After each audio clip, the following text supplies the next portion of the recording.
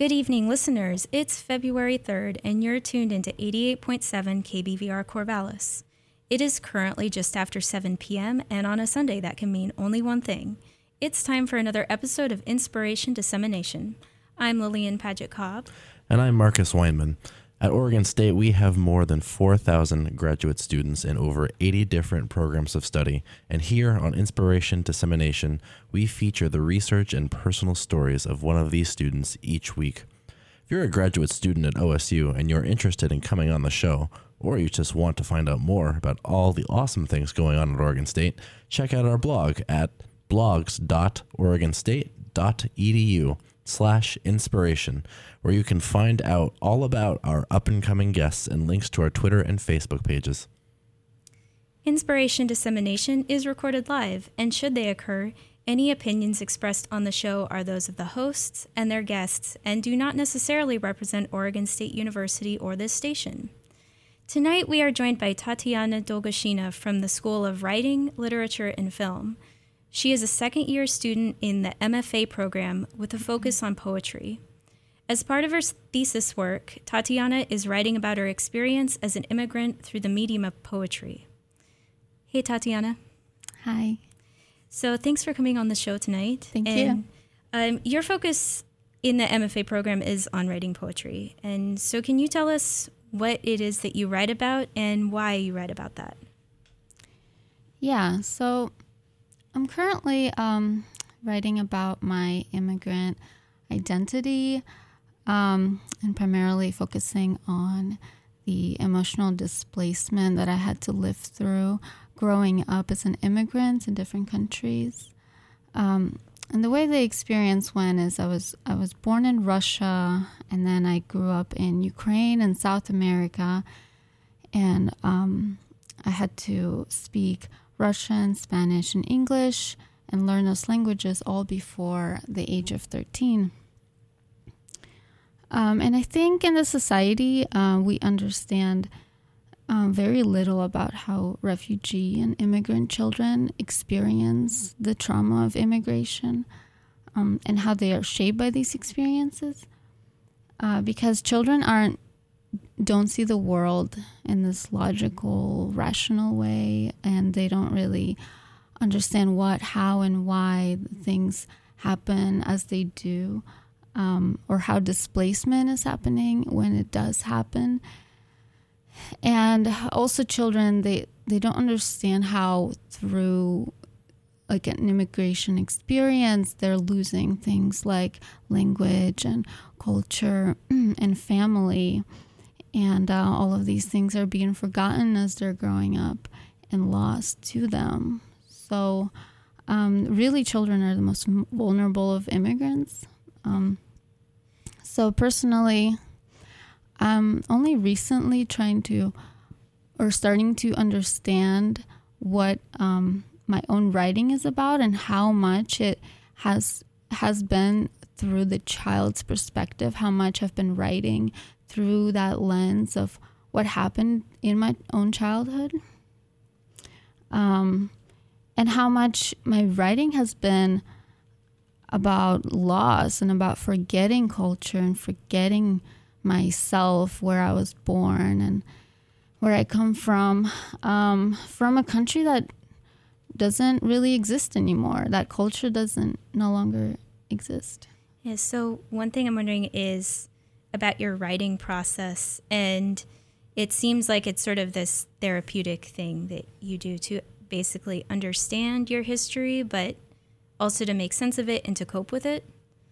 And so can you tell us a little bit about your writing process, and have you always found writing to be sort of something that was, I guess, helpful to you? Yeah, so I'm the kind of person that I need to write very regularly to understand what's happening in my life and to process life. And I think a lot of people have some sort of way they deal with life and understanding day-to-day experiences. For me, that's always been writing. But until recently, I haven't really had the space and time to do so as much. Yeah. So you mentioned that you had learned English, Spanish, and Russian. And I'm curious if that had an impact on your writing as well. Does that change the way you write or the way you think about things? Yeah, so I mean, only recently, since I've been writing more publicly in this program, I'm told that my writing is syntactically different than normal or average, and I've been trying to understand that myself because I never knew that before. And I've been thinking that it's two things. It's how I think, which is because it's a combination of 3 different cultures and 3 different languages. And also how I let art express and channel that inner self that I have that isn't trying to assimilate, isn't trying to like be that adult person or that professional person or that writer, but just writing through that inner self. And I guess like in a way my inner language that comes out is technically deformed because it is like this combination of identities through different cultures. It seems like, though, like you said, deformed, but it seems like that actually might make your poetry more unique and more interesting as a consequence of that, actually. I think so, because I feel like it lets me play around with a lot of expressions and a lot of maybe a bigger range of what I'm experiencing. But what I've noticed is a lot of people think it's grammatically incorrect too, and I know that there's a fine line between this doesn't make sense because it doesn't sound right, and this sounds unique. There's a fine line between that. Yeah. So one thing you had mentioned is that you're reading about Soviet history, and I'm wondering, so what place does that have in the larger picture of your thesis work of writing about your experience as an immigrant and then also understanding the historical context of what was happening, I guess, historically and culturally in Soviet Russia? Can you talk to us a little bit about that? Yeah. I feel like I'm also writing about war and history and a lot of communism and how it went in Soviet Union. It happened around these things, these really horrible things and traumatic experiences. And then it created this culture of people needing to live around these things, living with the knowledge of these things going on and happening and haven't had happened to their families or their lineages.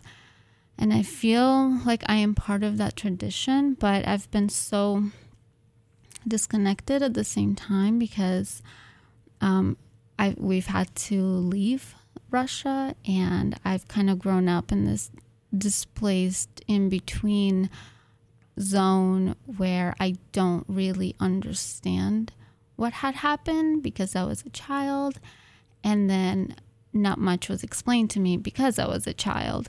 And it's a very sensitive topic to speak with your family about. So I'm turning to history books and trying to bridge some ideas, connect the dots. And it's strange to read history and kind of see yourself in it because you don't think about yourself as something in a history book. But it totally is beginning to make sense as to how my life story is affected by this history, how very directly my lineage and my family have been affected, that in ways that I never knew, but I kind of felt. So in your analysis of that so far, you're studying the history around your life and your family's life from Soviet Russia and onwards as your family left the country. So far, what, if any, insights have you really gleaned from that? How intertwined has your life story really been with the history of Soviet Russia?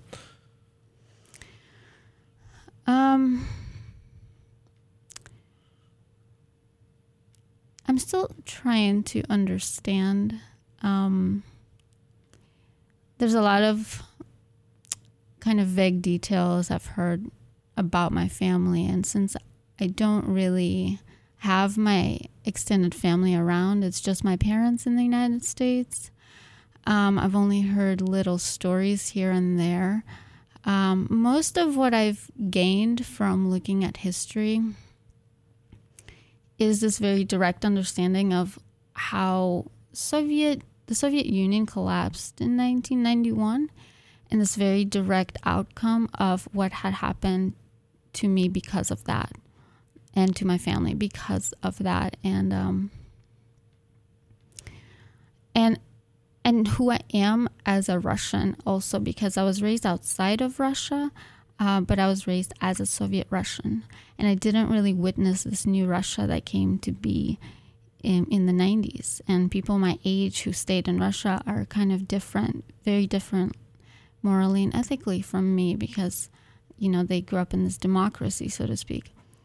And I come from these very Soviet Russian values. And it's more of a cultural, I guess, understanding that the history is helping me to get to. So I guess this is that idea that you were talking about earlier of displacement, where you've lived in these different countries and sort of it's like you don't really have, I guess, a bond with any of those specific cultures of the countries that you've lived in. And so it's difficult to, I guess, assimilate or sort of adopt that culture as your own. And that sort of contributes to your identity formation in a sense. And can you talk about that process of that displacement? Yeah. So my experience, my childhood wasn't just leaving one place and going to another place. It didn't end there. The displacement that I'm writing about in poetry is something that continued through 5 different countries. Some of them where I had to learn new languages. I didn't look like everybody else. And that shaped me, because as a kid, I just internalized this and I thought, oh, this is normal. It's normal to, keep changing languages, to keep changing homes, to keep crossing borders and feeling like I don't really understand what people here know about the world kind of idea. And that was internalized, and over and over this happened. So I didn't have the adult perspective of like using words and logic to explain this away. So then my childhood was this focus on assimilation and just trying to understand what is happening, what's being spoken, what school do I go to, do I go to school, where is our home, just trying to kind of assimilate and fit in. And now I'm an adult and I'm like, oh, I just, spent my life not really knowing why I'm trying to assimilate, not really knowing that past, knowing what that identity means or what that identity is. And I'm still trying to assimilate still as an adult. It's sort of like building up these different layers, and then through the writing, it seems like peeling them back a bit and understanding what led to each step of your identity formation. Writing has given me way more understanding about who I am than anything else I've done. And I was a scientist. I still am a scientist. I have all these degrees in science, but focusing on writing in my life at this moment has really given me so much in terms of deciphering all of these layers that I've just been like thrown into as a person. And I'm actually reading this really interesting book called The Future of Nostalgia by Svetlana Boym, and that she says we need to deal with nostalgia in order to not be consumed by it. And I felt like that spoke so much about where I am right now in my writing is that I'm creating this like physical space of nostalgia of those things where, because I cannot go back in time and understand them. You know, I can't go back to the 90s and to being a kid and understanding what is that loss of language, what's that loss of culture, but I can write through it and create the space and reality where I can take it a step at a time and kind of create the space I can just walk into and walk around and see what I'm ready for now. So then you mentioned before, obviously you and your family left Soviet Russia, then spent some time in South America before coming to the United States, correct? Yeah. So I think you said even before the age of 13, I believe you already knew 3 different languages. And sort of taking that together with what you mentioned a little bit earlier in the fact that you have a background as a formally trained scientist, it seems like there's a lot of different factors that are sort of melding and blending together into the literal act of writing. Can you tell us a little bit more about how all of those different linguistic influences and your sort of background as a formally trained scientist have informed or made the process of writing different for you compared to anybody else in your position? You mean in my program? Yeah. Yeah, I mean, I had to learn English basically in high school. And so, which is a whole thing. And and I didn't go to college right away, and I didn't major in English, and then I didn't go to grad school right away.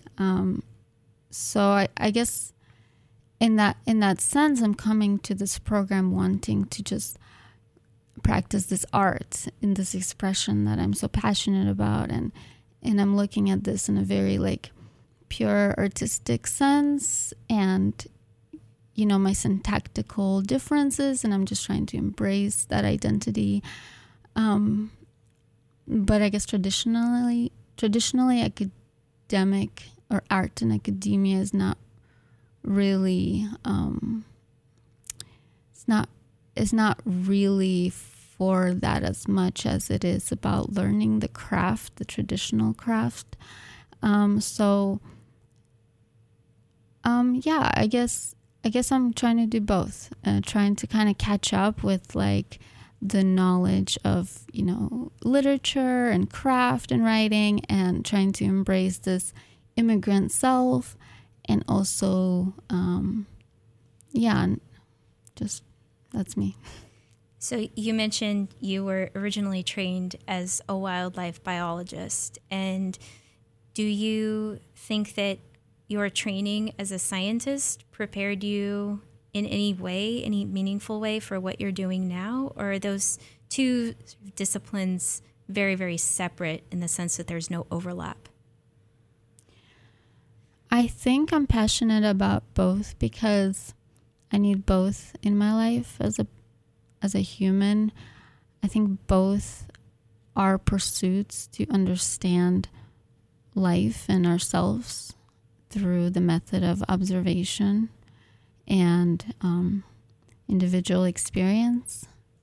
And I think I need both. I've done science for many years, and a lot of that included observation of the natural world, or employing the scientific method, very specific, strict methodologies. And now I'm in this part of my life where I'm very interested in that individual expression. Who are we, in relation to that world? I'm not sure, I guess, if science is making me a better writer. I know that I'm passionate about both, and I want to do both somehow, but I don't yet know.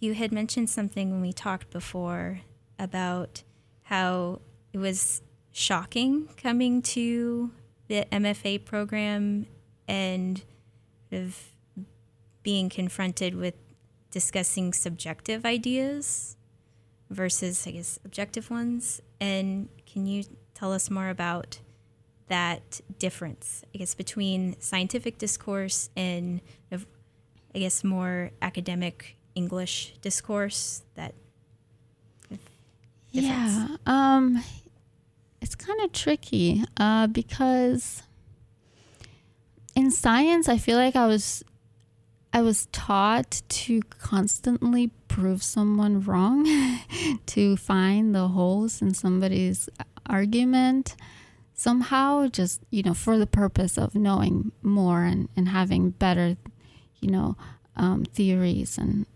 having a better perspective. So it's always, I felt like in science, it was always like, well, where can this go wrong kind of question. And in art, it's more subjective, and it's like, well, nobody's wrong. That's the default, which is fine. But I think it was a shock because I came in thinking, well, there's only one answer, so why don't we just get there? And there really isn't in art, There's just, because everybody's experience is as valid as somebody else's experience, right? And so you kind of have to accept that. And I think in science we don't do that.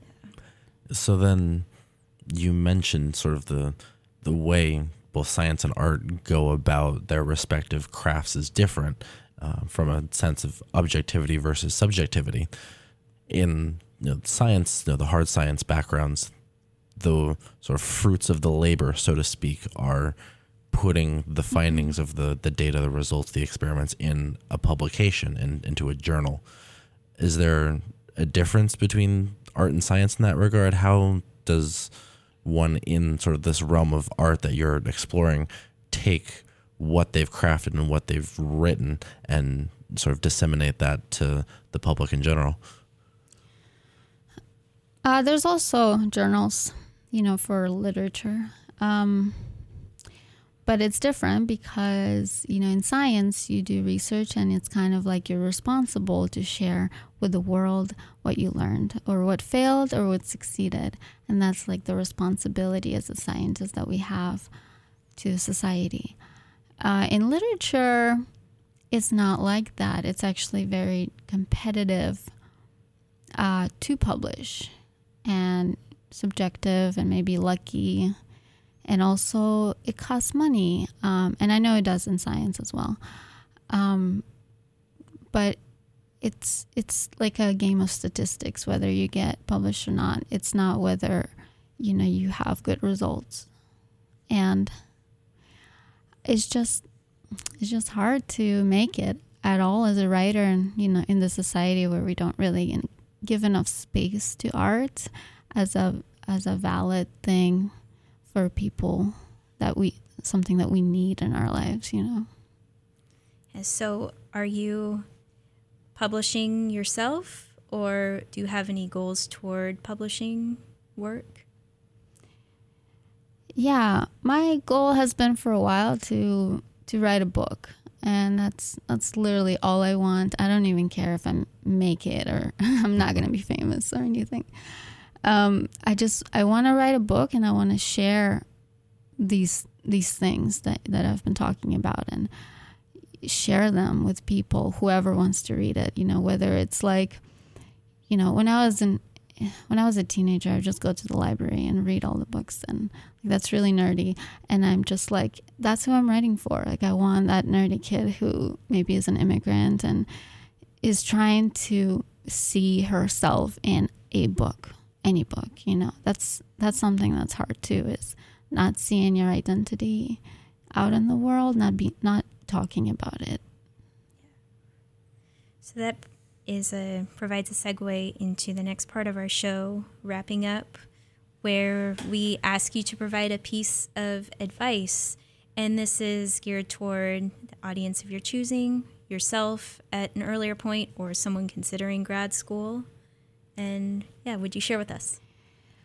My advice would be for students, and it would be to just spend time in your life not going to school maybe not go to grad school right away.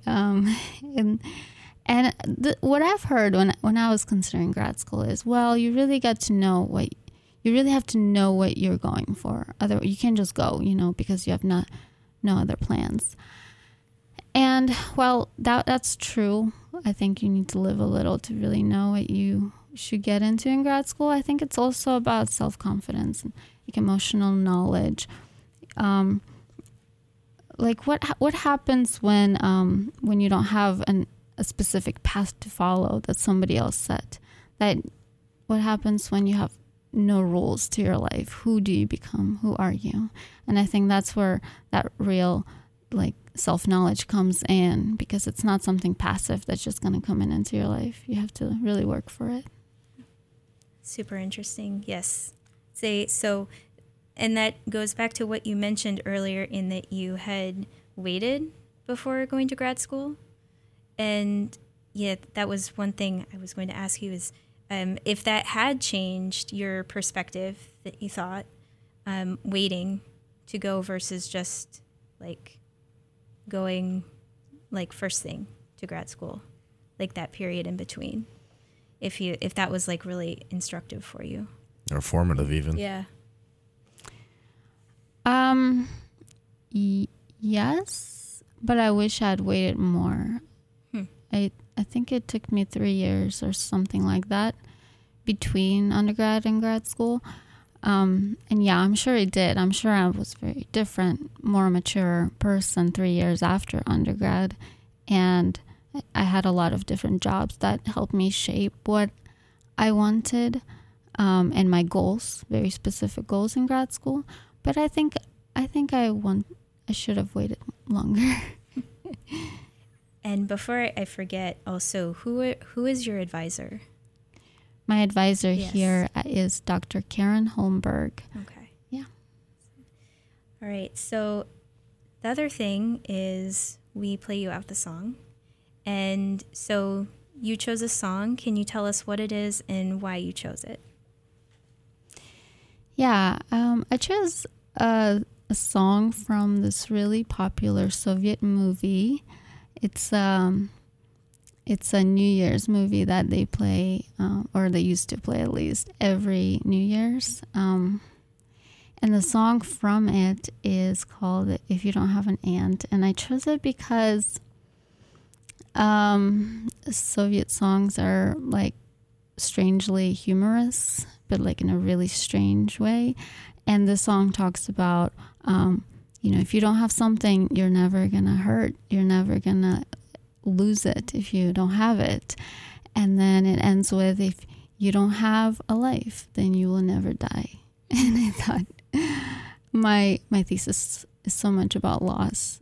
And I thought that was funny. And before we play the song, also, you're going to share with us 2 pieces of your poetry after the song. Yes. So, and we'll hear from you more about that after the song. Okay. Let me.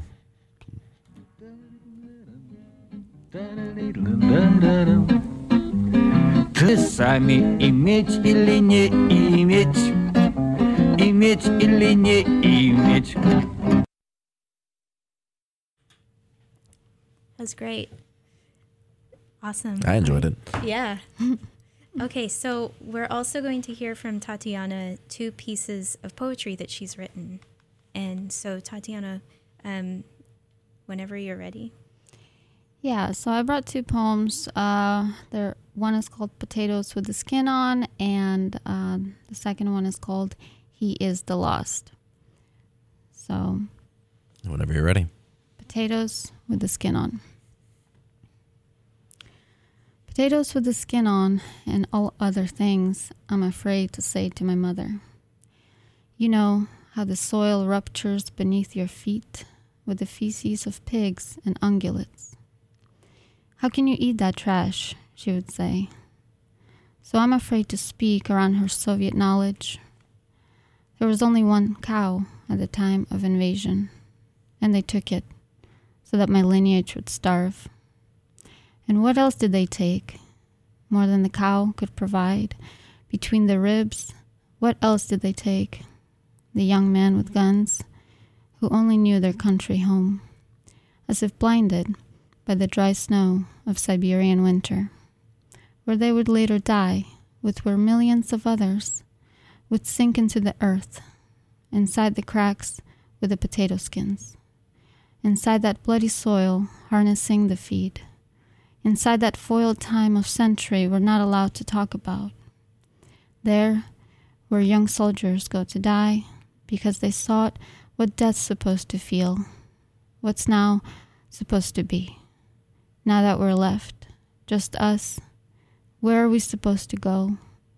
How can you eat that trash, my mother says to me, after we've both lost it, our homeland, after we have both lost the earth. The second poem, titled He is the Lost. An expensive space where everything will happen to us at once, where the morning is both cold and hot at the same time, where my dyslexic brother can read the words on the page as they float away, where the mountain air is both a cloud that engulfs and an open sea that loses you.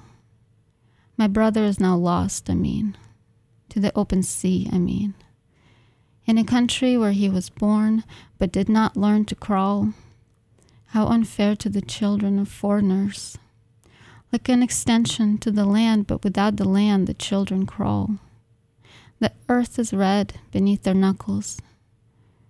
Because of soil or because of the blood the heart produces, one don't know. Still, my brother is now lost, He got the sickness of the world, That one you get when you leave your country home at time of birth, where the water runs a different direction, or the migrating of the birds goes a new way. Time stops there. Everything that happened still remains. The blood your heart created is still flowing there. I am the lost, We grabbed my brother by the armpits before he learned to crawl so we could run, and his feet dangled off the ground where he met time. And here, time grabbed him by the ankles too, and down the spiral of the earth he went inside. That was before time sounded so strange to us and broke our ears in half. That was when the morning time existed, where everything could be at once. The spring bloomed flowers, and the chill enveloped us in one. My brother's feet touching the ground in silence, where children were once born without the foreign earth to lose them. Thank you. Thank you so much for sharing. Thank you. Thank you for having me. Thank you for coming on the show. Thanks. Right. So we'll be playing music for the next 30 minutes or so. And we have a new show next week too, I believe.